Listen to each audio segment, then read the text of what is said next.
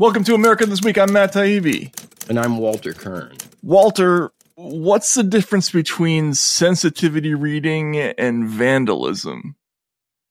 Well, for me as a writer, there is no difference, because vandalism, which is defined as the barbaric ruination of great monuments, is totally analogous to people coming in, as they're doing now, to pieces of literature, great and average, I suppose, and changing the words, not just the words, changing the ideas, the substituting new names for old proper names, as has been done in the case of this Roald Dahl book we're going to discuss, and just generally demolishing your intention as a writer. It's not like we're in this for the money. We do this chiefly, I think, to erect little monuments to our own ideas and our own thinking and style, points of view, and points of view, and then to have it some unknown, undergraduate in sensitivity studies or whatever the training is for this come in and blast away is, to me, surely the equivalent of vandalism, maybe something worse, actually. I mean, sacrilege. Yeah, so we have this news story. It's on the surface a small news story, but it kind of goes in all kinds of directions when you start thinking about it. Should we just summarize what the thing is first before we get to sort of the larger issues? So there was a Guardian story that came out this week. Roald Dahl books rewritten to remove language deemed offensive. Augustus Gloop now, quote, enormous instead of, quote, fat. Mrs. Twit no longer, quote, ugly. And Oompa Loompas are gender neutral. This is by somebody named Hayden Vernon. And let's just read some of this text. Roald Dahl's children's books, for those of you who don't know, Roald Dahl is a British writer who wrote some fairly famous books. I've never been a huge fan of his writing, but I would always have to say that there are some of his works are charming, and they've turned into some pretty good movies, like Charlie and the Chocolate Factory.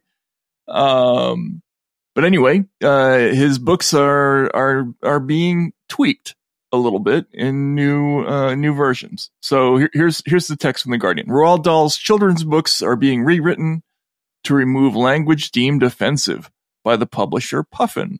Puffin has hired sensitivity readers to rewrite chunks of the author's text to make sure the books, quote, can continue to be enjoyed by all today, resulting in extensive changes across Dahl's work.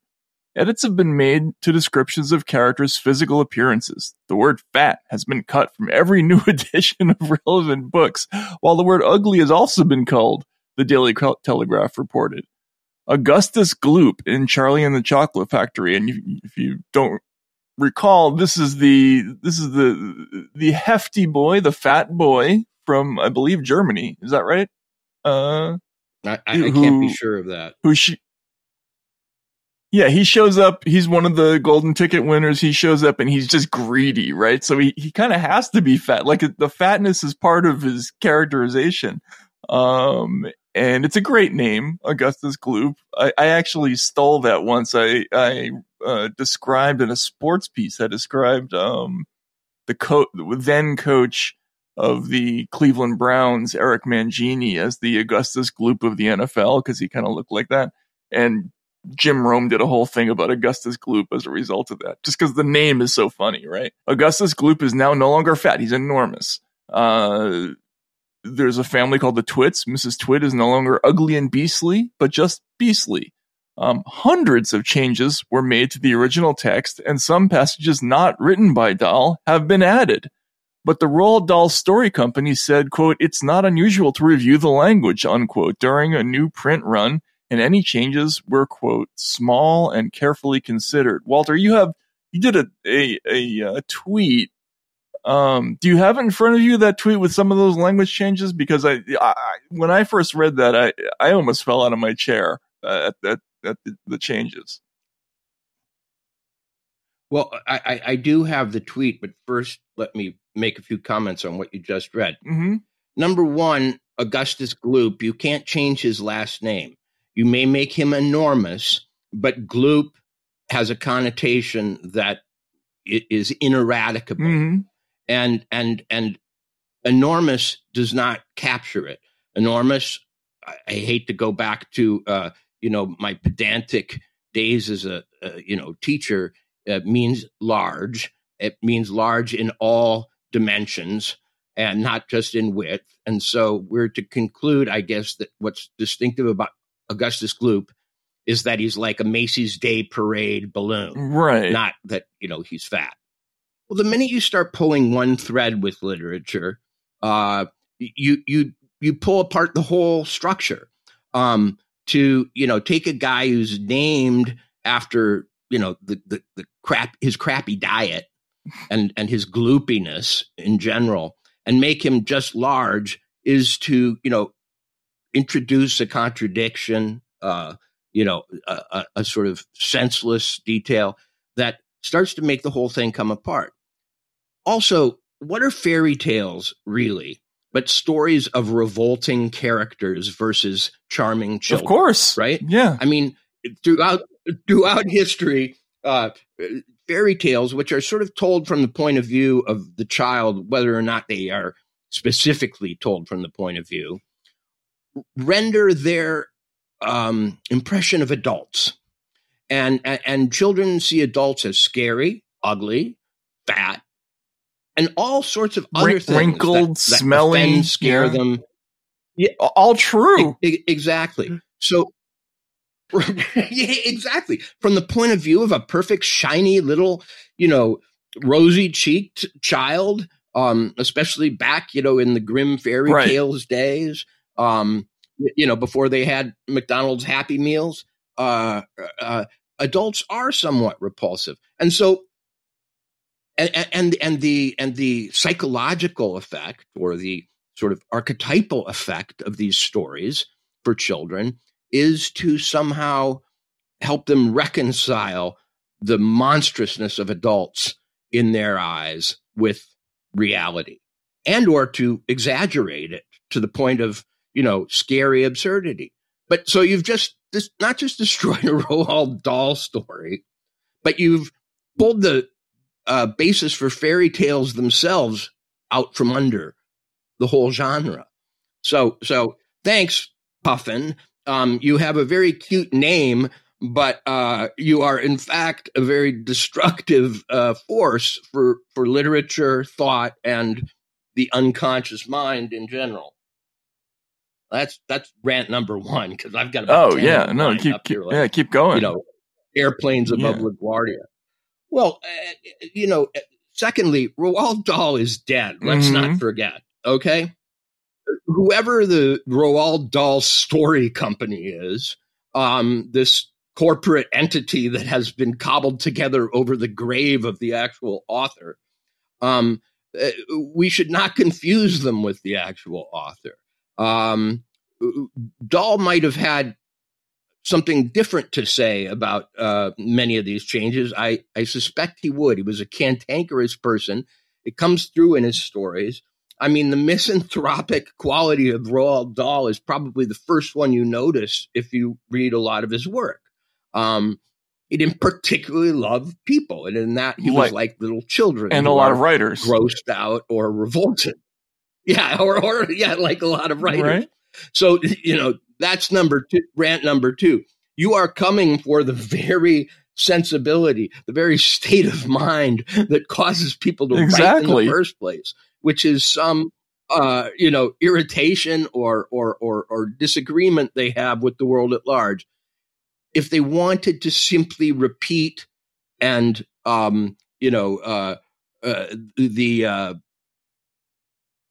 prejudices and beliefs and norms prevalent in their times, they would not be writers; they would be advertising agents. Right. Writers become writers because, in almost every case, because they have social difficulties, they have complaints about people, and they're more comfortable being by themselves, putting those thoughts on paper, than they are sitting in a room full of people having like-minded thoughts.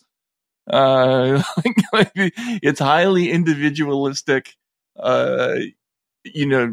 very specific, often very vituperative and angry language.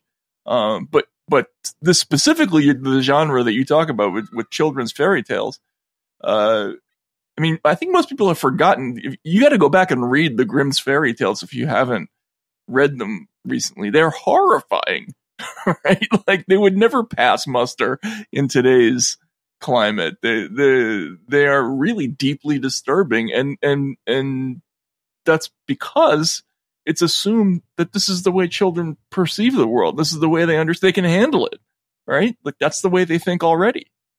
So the witch and Hansel and Gretel. I mean, you can be sure that the whole concept of witches and witchery is pretty offensive to this class of sensitivity readers. And what's she going to be called in the next edition? The Forest Mystic, right? Or the Lonely Lady of the Leaves.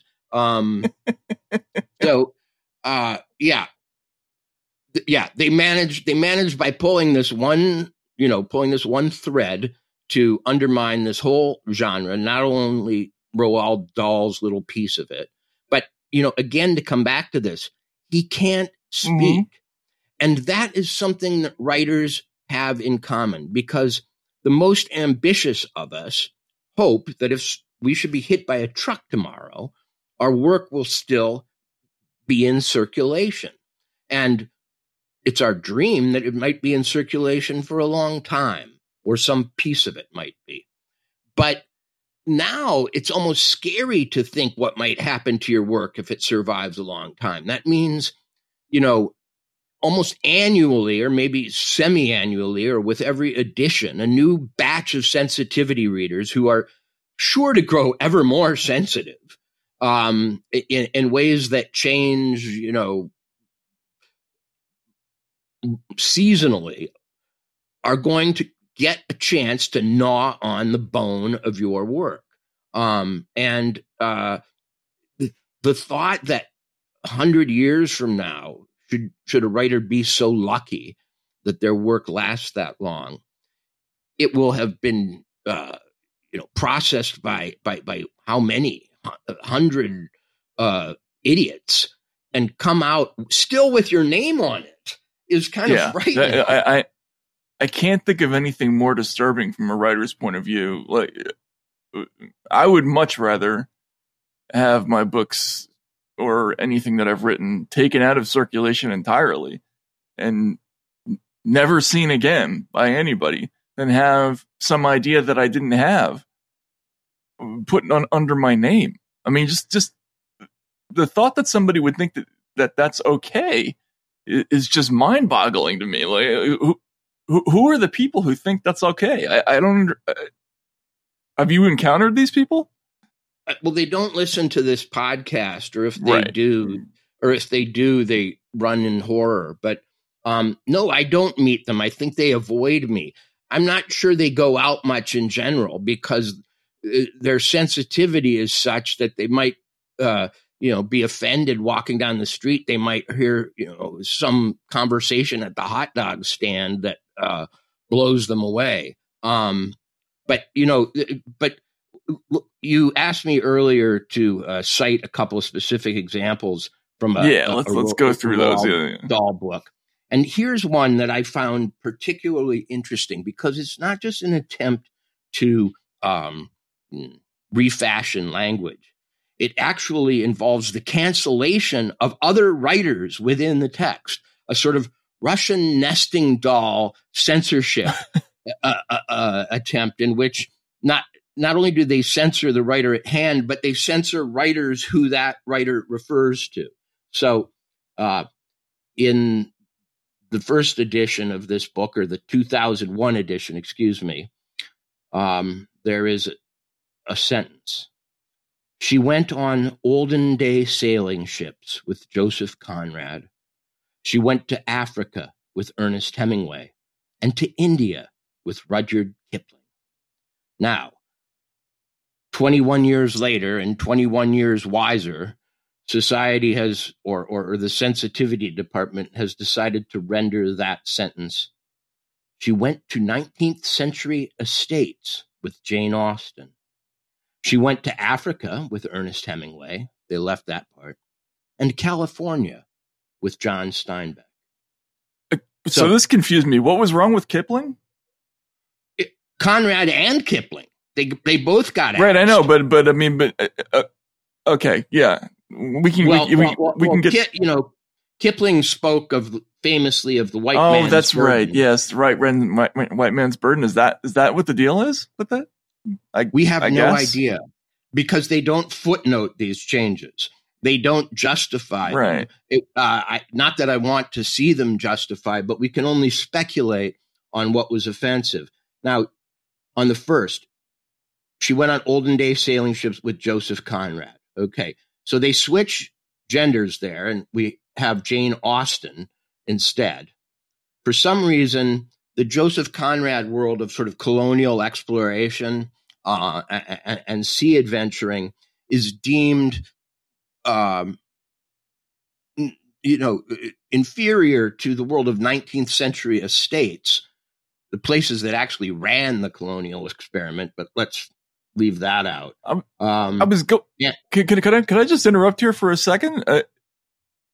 The Conrad books are profoundly critical of the whole. I mean, they also celebrate it in some ways. They make it mythology, but it's not exactly an unvarnished portrait of the virtues of colonialism. I mean, it's really dark. Conrad's books. I wouldn't say that. I wouldn't say that Kurtz is actually a glamorization of the colonial explorer. Right. Yeah, exactly. It's a lot of it is about the imperialist project and what it means, where it clashes with the human instinct and whether you can still be a person and a conqueror, at the same time. I mean, these are profound, ugly questions. And now I love Jane Austen. I loved her books growing up. I think she's a brilliantly witty, economical writer. I was an incredible fan of all of her books. Like Persuasion was one of my favorite books growing up. But those books are about manners, and yes, they're critical of a lot of things, including like the misogyny, gender structure, prejudice, all that. But it's far less condemnatory of that world than Conrad is. Unless it's just to switch out one male author for a female one, I'm missing what the point is here. Well, absolutely. I second you, Matt. I mean, so let's assign a point system to these changes. They got 1 point for, switching to the female author and getting rid of Conrad. But I'd say they lost about 5 points in terms of substance, because, as you say, Conrad's critique of the colonial and imperial project while it was going on, not retrospectively, but while it was happening, exactly. While we were in the thick of it, or they were, is about 100 times as radical or enlightened, progressive, or whatever you want to call it, as Jane Austen's rather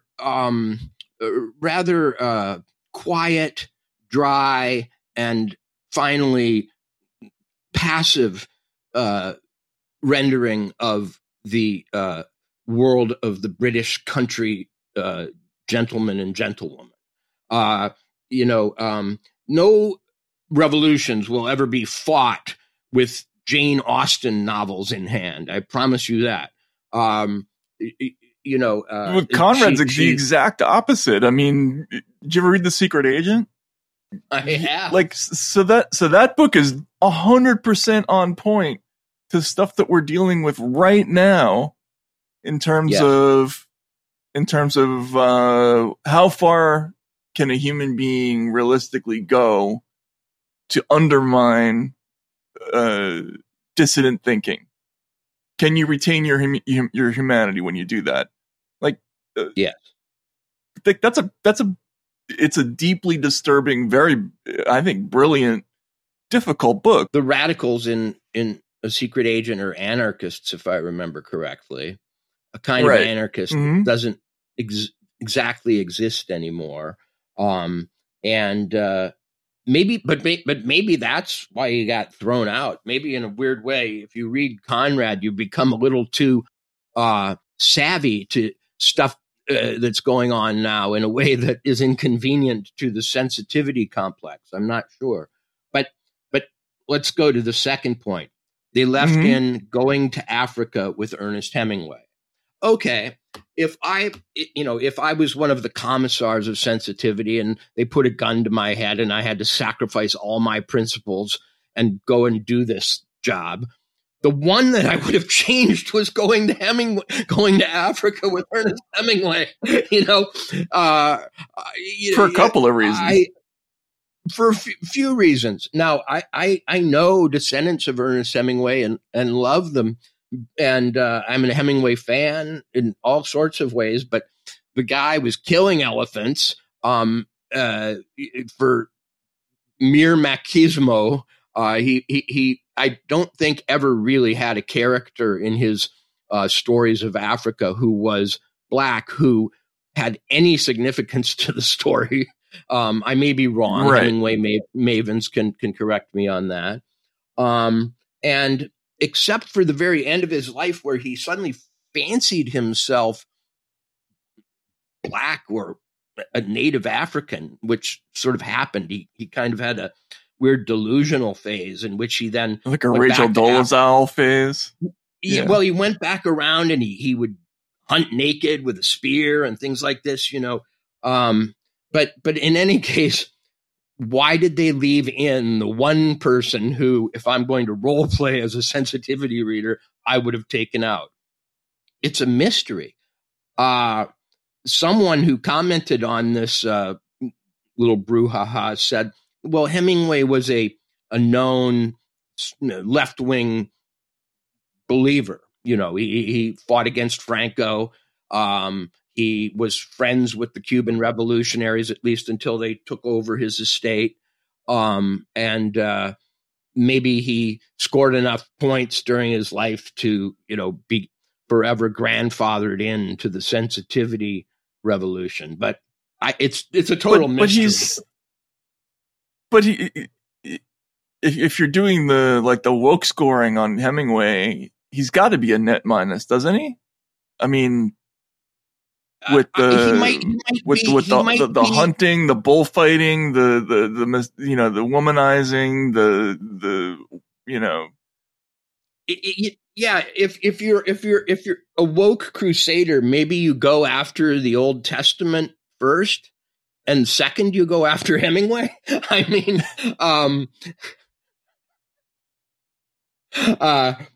here's the guy who gave us grace under pressure and just sort of being a quiet, deadly man as the apotheosis of human development.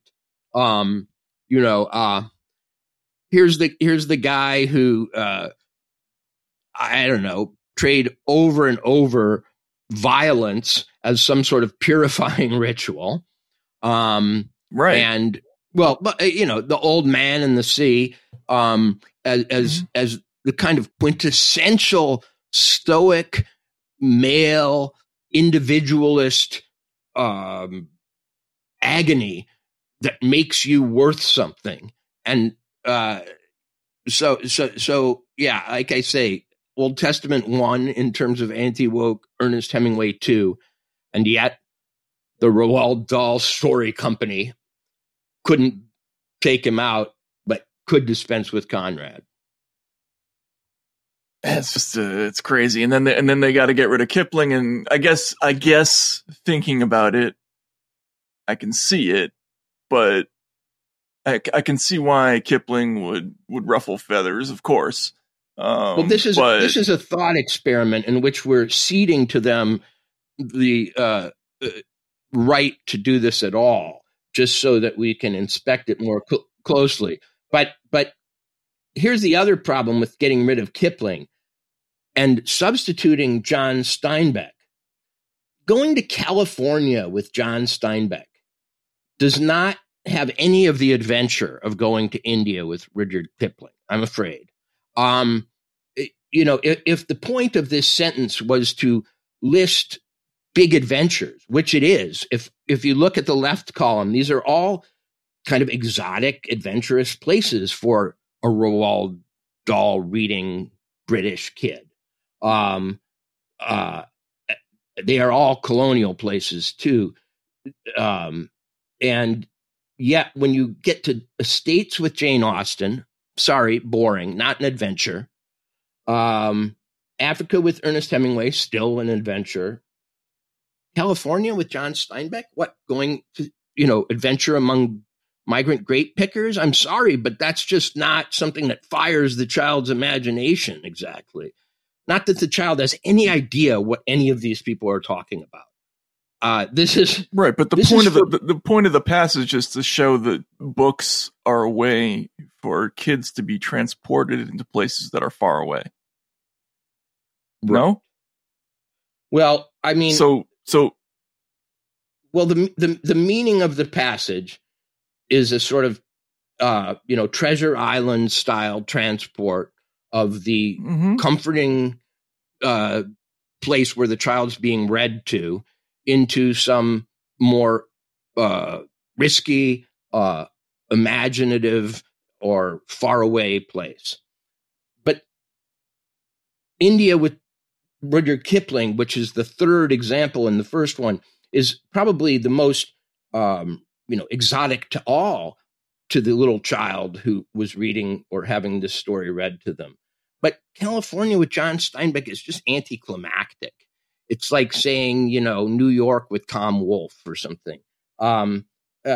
It's very likely the child's already in California. And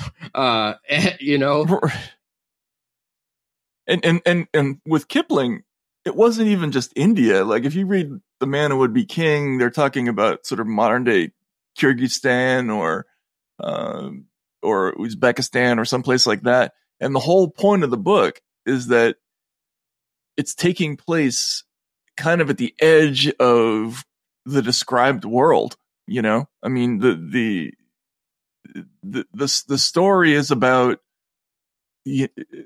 kind of what happens to European civilization, like the people who come from that world, as they drift further and further away from all the things that make life comfortable for that sort of person within the structure of like their colonial lives. Like they go past the mountain range that defines the edge of the British Empire, and they go out into the wilds, and they meet these people who don't care that they're British, right? You know what I'm saying? Like that story was, I think, really an affecting story about how you can't assume that your life, like all the things that the assumptions that you bring to your daily routine are going to stay the same when you travel. I mean, they're going to, and same with Conrad, right? Obviously, the farther you go upriver, the more the equation changes. Well, the obvious literary intent of the original was to take an English-speaking kid who was sitting in, England in the 1970s when Roald Dahl was writing, or maybe a little earlier, or America, and sort of push them out of their frame with all of these colonial places, none of which are English. If you're hearing this message, you're listening to the free version of America This Week. To hear the rest of our conversation, please subscribe at taibbi.substack.com.